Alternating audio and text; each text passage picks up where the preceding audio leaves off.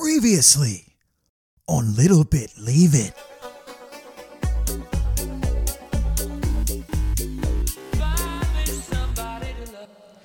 Well, get out your diluting juice. It's Little Bit Leave It. Welcome back to the podcast where we talk Love Island, UK, in the USA. My name is Ben, and today, if you couldn't have guessed, we are going to be talking about Scotland. That's right. We're going to talk about Inverness. We're going to talk about kilts. And we are going to mispronounce Jacobites about 35 times, something like that. If you listen to the trip through the West Country, you heard Jacob Waller correct us on that front.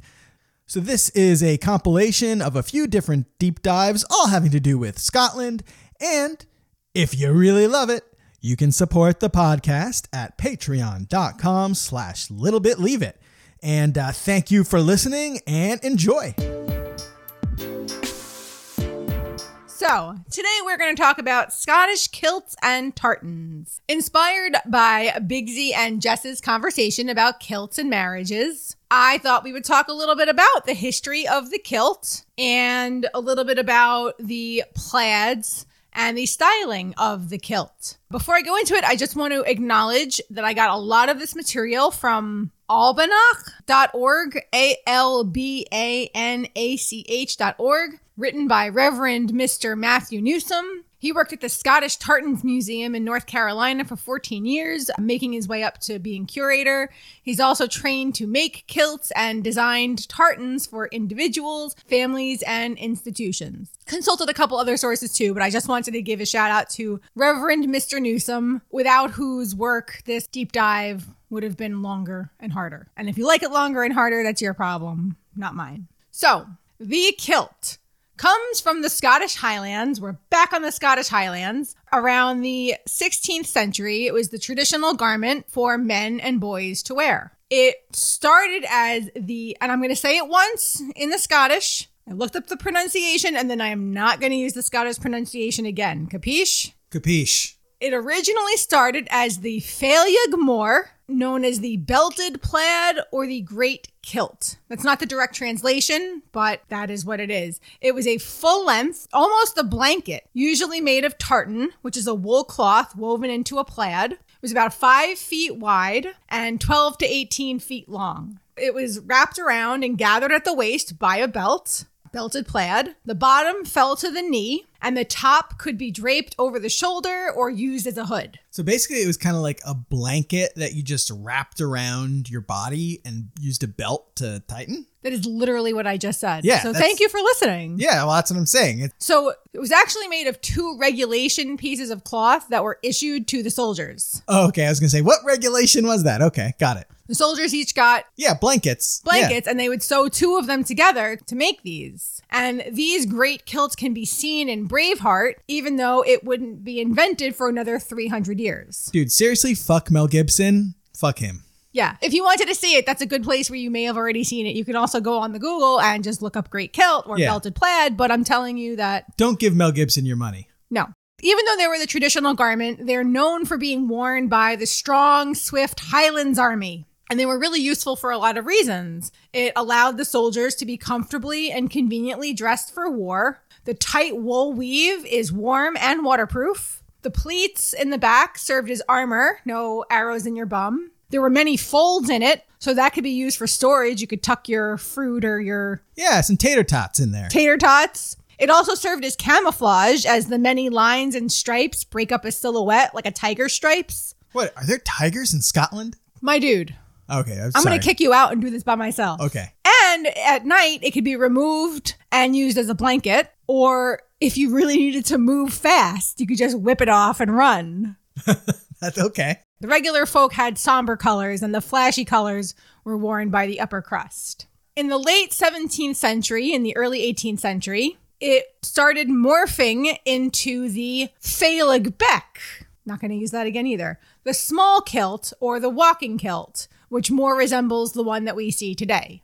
It was basically just the bottom half of the great kilt. Also, you save some time. You don't have to sew the blankets together now. That's exactly right. It's not so crazy that the small kilt developed because instead of ripping a big thing apart, you're just not putting two smaller things together. Yeah. I'm going to tell you the commonly accepted story about how the small kilt came to be. The invention of the small kilt goes back to about 1715. There was an iron maker named Thomas Rawlinson, and he was a Quaker from Lancashire. What, an English guy invented the small kilt? Yes. He hired Highlanders from Inverness to work at his iron furnaces. I wonder if any of them were related to Wallace. Probably. The great quilts were too unwieldy for smelting ore and manufacturing charcoal. He decided that he was going to design a smaller garment, and he was known for being clever and inventive. So he actually is credited for making not the first short kilt, but the first pre-pleated short kilt. In all of the reading I did, there is a lot about kilt design and manufacturing and what parts developed at which part of the history. And I'm not getting super into clothing design because I could do a whole deep dive just on the construction. So let's just give Rawlinson some credit for making the first pre-pleated kilt. He and his business partner, Ian McDonnell, who was the chief of the McDonnells of Glengarry. Glen Ross. There you go. They wore the small kilt themselves, and it took off. Okay, so I was going to skip this, but Ben wants me to mention it. Obviously, many Scots were upset that the invention of the small kilt is credited to an Englishman, and they point to a portrait of Lord, I'm sure it's Duffus, but we're going to call him Lord Doofus. It's a portrait of him from 1700 that shows him maybe wearing a small kilt, but experts disagree. Some experts think that it could just be a great kilt doubled up. Gotta throw my boys in, the Jacobites. A lot of the Scottish Highland clans were fighting with the Jacobites. They were fighting against the 1707 Union of Britain and Scotland, as well as for their own personal self-interest. They had their own little grudges to deal with. It led to an association of Tartans with the Jacobite cause. We're going to just leave it there. I just felt like I had to mention them. So the Dress Act of 1746 was a direct effort to try to quell these Highland clans after the Jacobite uprising of 1745. The Dress Act of 1746 banned the tartan and the carrying of weapons to try to bring these warrior clans under the control of the government. It was repealed in 1782 or 1785. I've seen a couple different years, but by that time, the Scots had started dressing like everybody else, and they were no longer very interested in wearing the kilt, and many of the traditional weavers had died. Also interesting to note that before 1792, if you wanted to wear a kilt in the Lowlands or Britain, you had to join the British Army and be assigned to a Highlands regiment, like the Black Watch, which sounds like a Game of Thrones thing.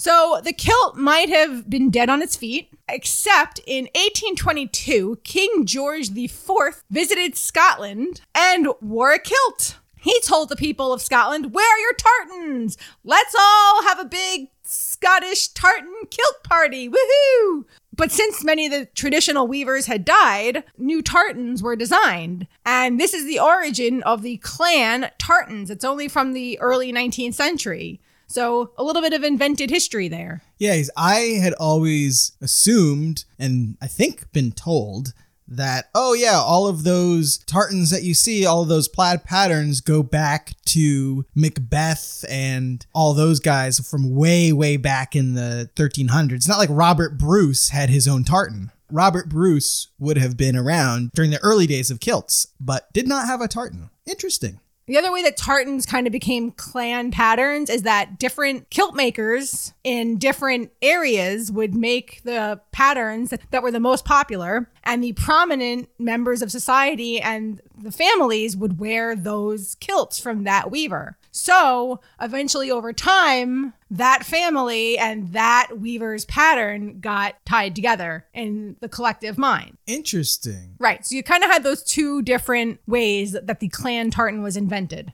The Royal Stuart is the best known, worn by the Highlands clans and Scottish royalty. It was first published in 1831, worn by numerous regiments of the Scottish Army, and by the general public as a British symbol, though technically Queen Elizabeth II has sole ownership. Man, that royal family was such a scam. Okay, so adjustments were made to the kilt over the 19th century. They used different amounts of cloth, different pleat patterns, etc.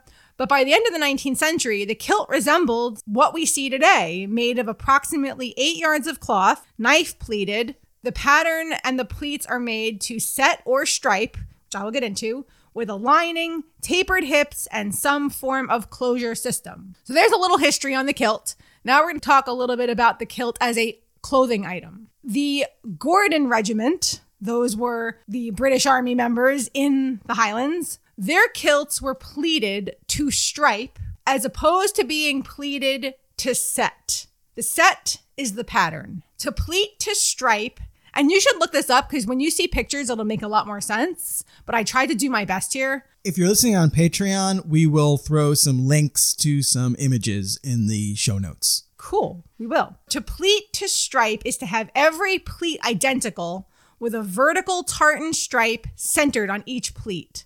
This way, the back looks different from the front. It would have the big plaid set in the front. You would see the whole thing. And in the back, you would just see a bunch of small pleats, each with a vertical line running down it. This is the way that the military kilts were made, and it was said that this made them a more striking and uniform look. It was also more cost effective as you could make more pleats per meter of fabric. To pleat to set is to continue the pattern through the pleats so the front and the back look the same. And it's the most popular way to wear them for civilians. Most tartans are 2 to 6 colors. The set is about 6 to 8.5 inches before it repeats again. So the design is measured in thread count to keep it consistent, but it's the color proportions that make the pattern, not the thread count. So your set might have 250 threads, but it's really how much red versus how much blue versus how much green is in it, not how many threads are in it. Because if you make a tartan out of silk, it's going to be different than if you make it out of wool, how many threads you need. Tartans are almost always symmetrical, with the set repeating in the same sequence both vertically and horizontally, and then the colors mix into a composite where they cross. And actually, it's really cool. Early weavers used pattern sticks to lay out each thread and check for consistency. And there was this little story that I didn't write down from the mid-1700s. A woman brought her pattern stick to a weaver and then brought him to court because she accused him of not following her pattern. And the court ruled in favor of her and he was punished. So let's talk about colors. Until 1855, vegetable dye was used, and it's really remarkable how flexible it was. They could really make any color. They were not limited at all by the fact that they were using vegetable dye. But, in the mid-1800s, as everything industrialized, chemical dyes were developed. The first chemical dye was developed in 1856, and it was called Perkins Purple.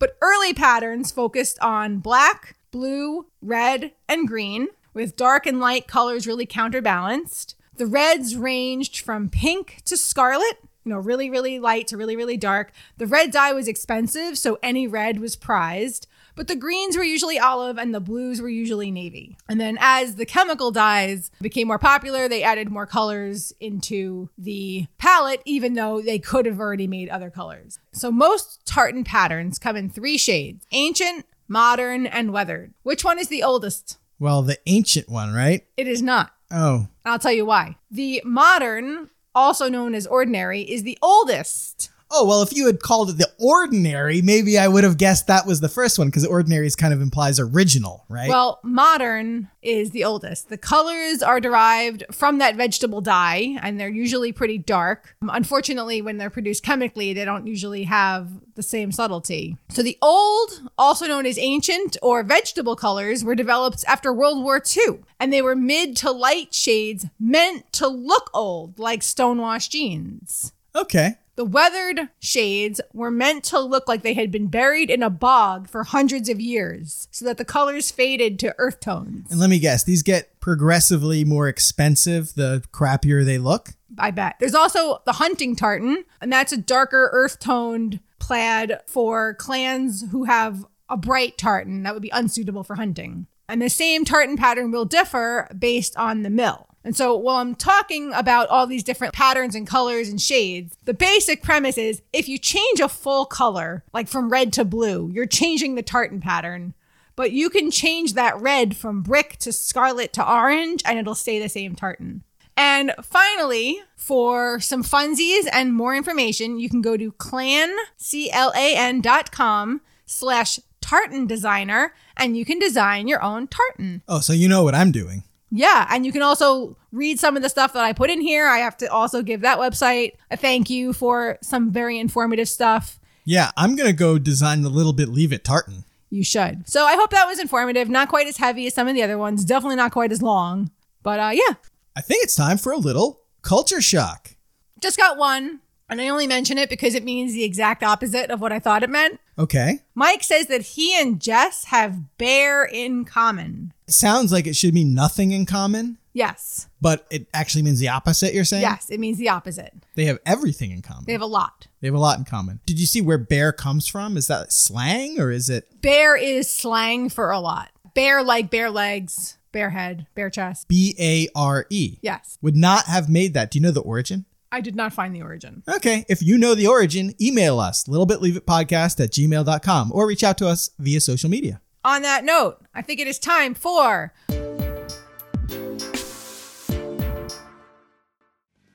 Is it time to move out of mom's basement? Indeed.com is the #1 website for chill jobs, like working at a weed dispensary or a video game store.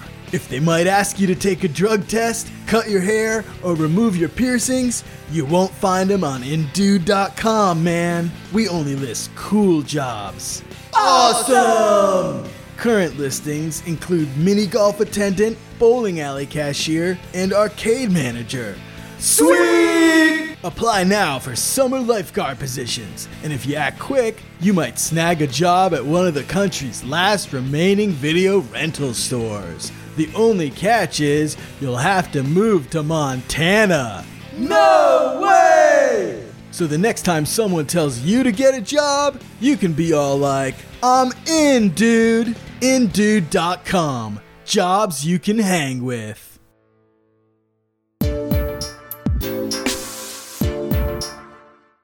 So today we are going to make up for the terrible goodbye that Wallace gets in this episode. This season has 2 whole Scottish cast members, and we have not talked about Scotland yet at all. And so with half of this season's Scottish cast now leaving the show, we thought it was only right, especially given that we have devoted 2 separate deep dives to Wales. We certainly don't want our Scottish listeners to feel left out. We did start to touch on some Scottish history when we mentioned the very last Jacobite uprising that was centered in Newcastle on our last deep dive. And in an amazing effort to maintain continuity in our podcast, or just a coincidence, you decide, we're going to turn to the location of the very first Jacobite uprising, which occurred in 1689, Inverness, Scotland, the home of one Wallace Wilson. Never in my life did I think I'd be so entertained by the Jacobites. The Jacobites are very entertaining. They sound like a good snack.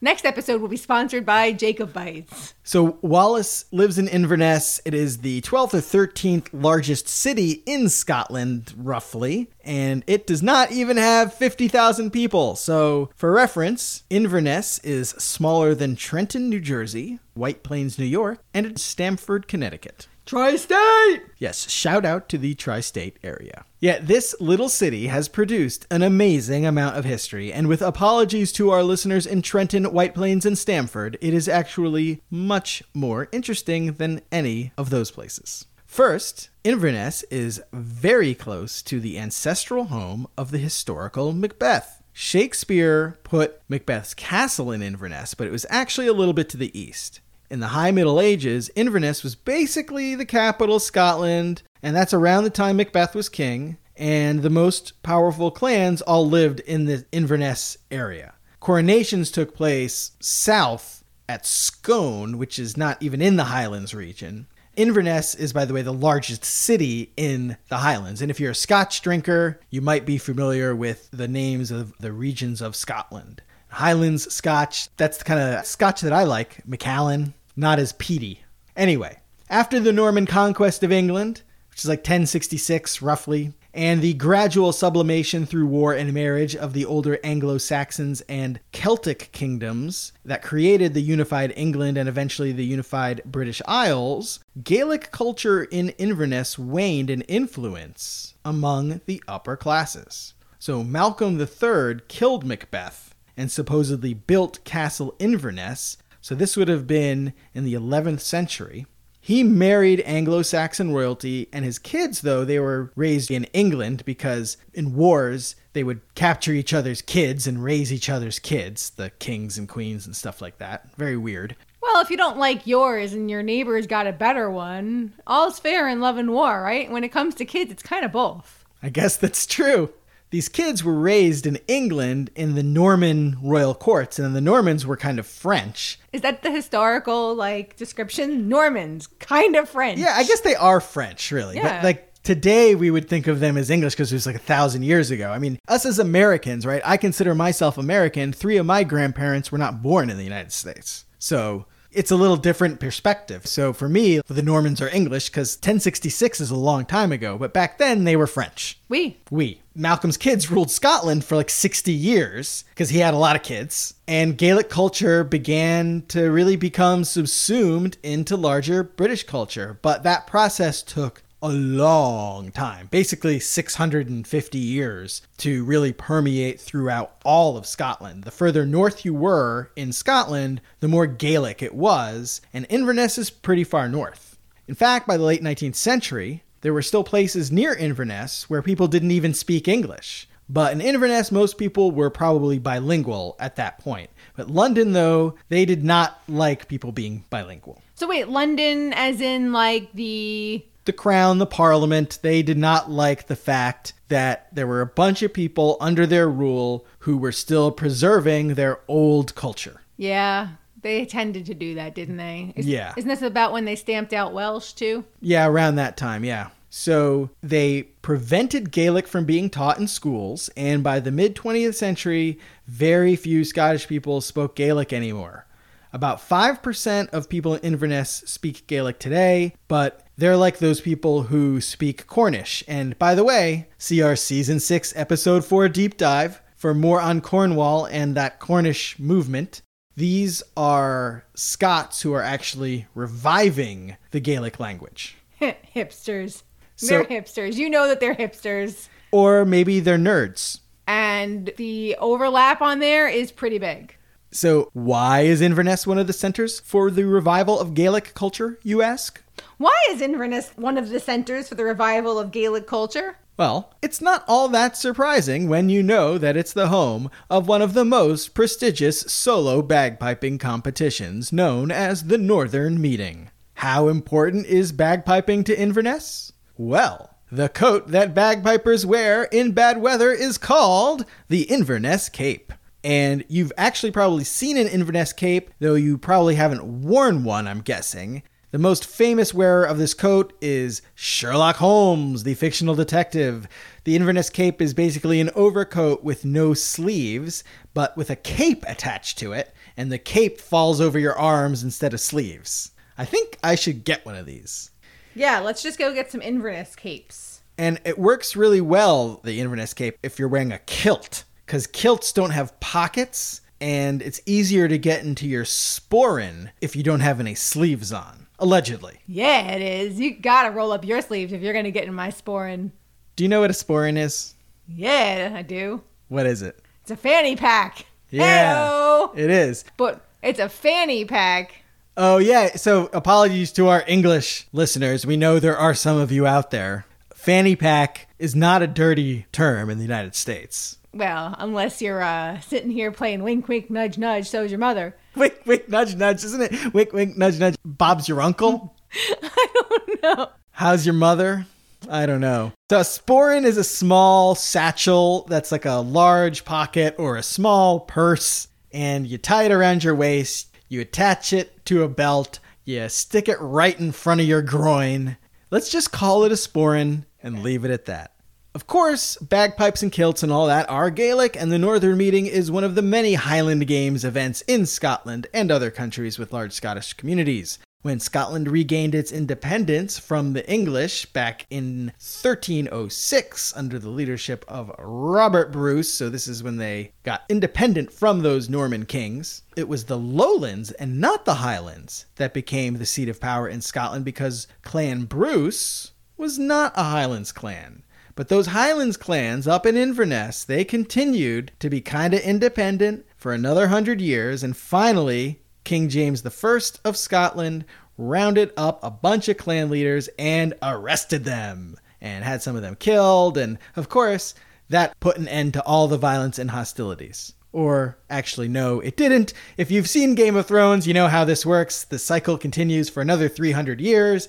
Fast forward, the Scots continued to fight among themselves, which brings us to the first Jacobite uprising in 1689. I promised you Jacobites, and Jacobites you shall have. We covered the last Jacobite uprising on our last episode, but to refresh your memory, the Jacobites were loyal to King James II of England, James VII of Scotland, and the Catholic Stuarts, and they were against the new King William III of Orange. And this was part of a larger English civil war where Jacobites were also fighting the crown in Ireland. Inverness was besieged by one Jacobite army and then rescued somehow by another branch of the Jacobite army who forced Inverness to declare loyalty to the Stuarts.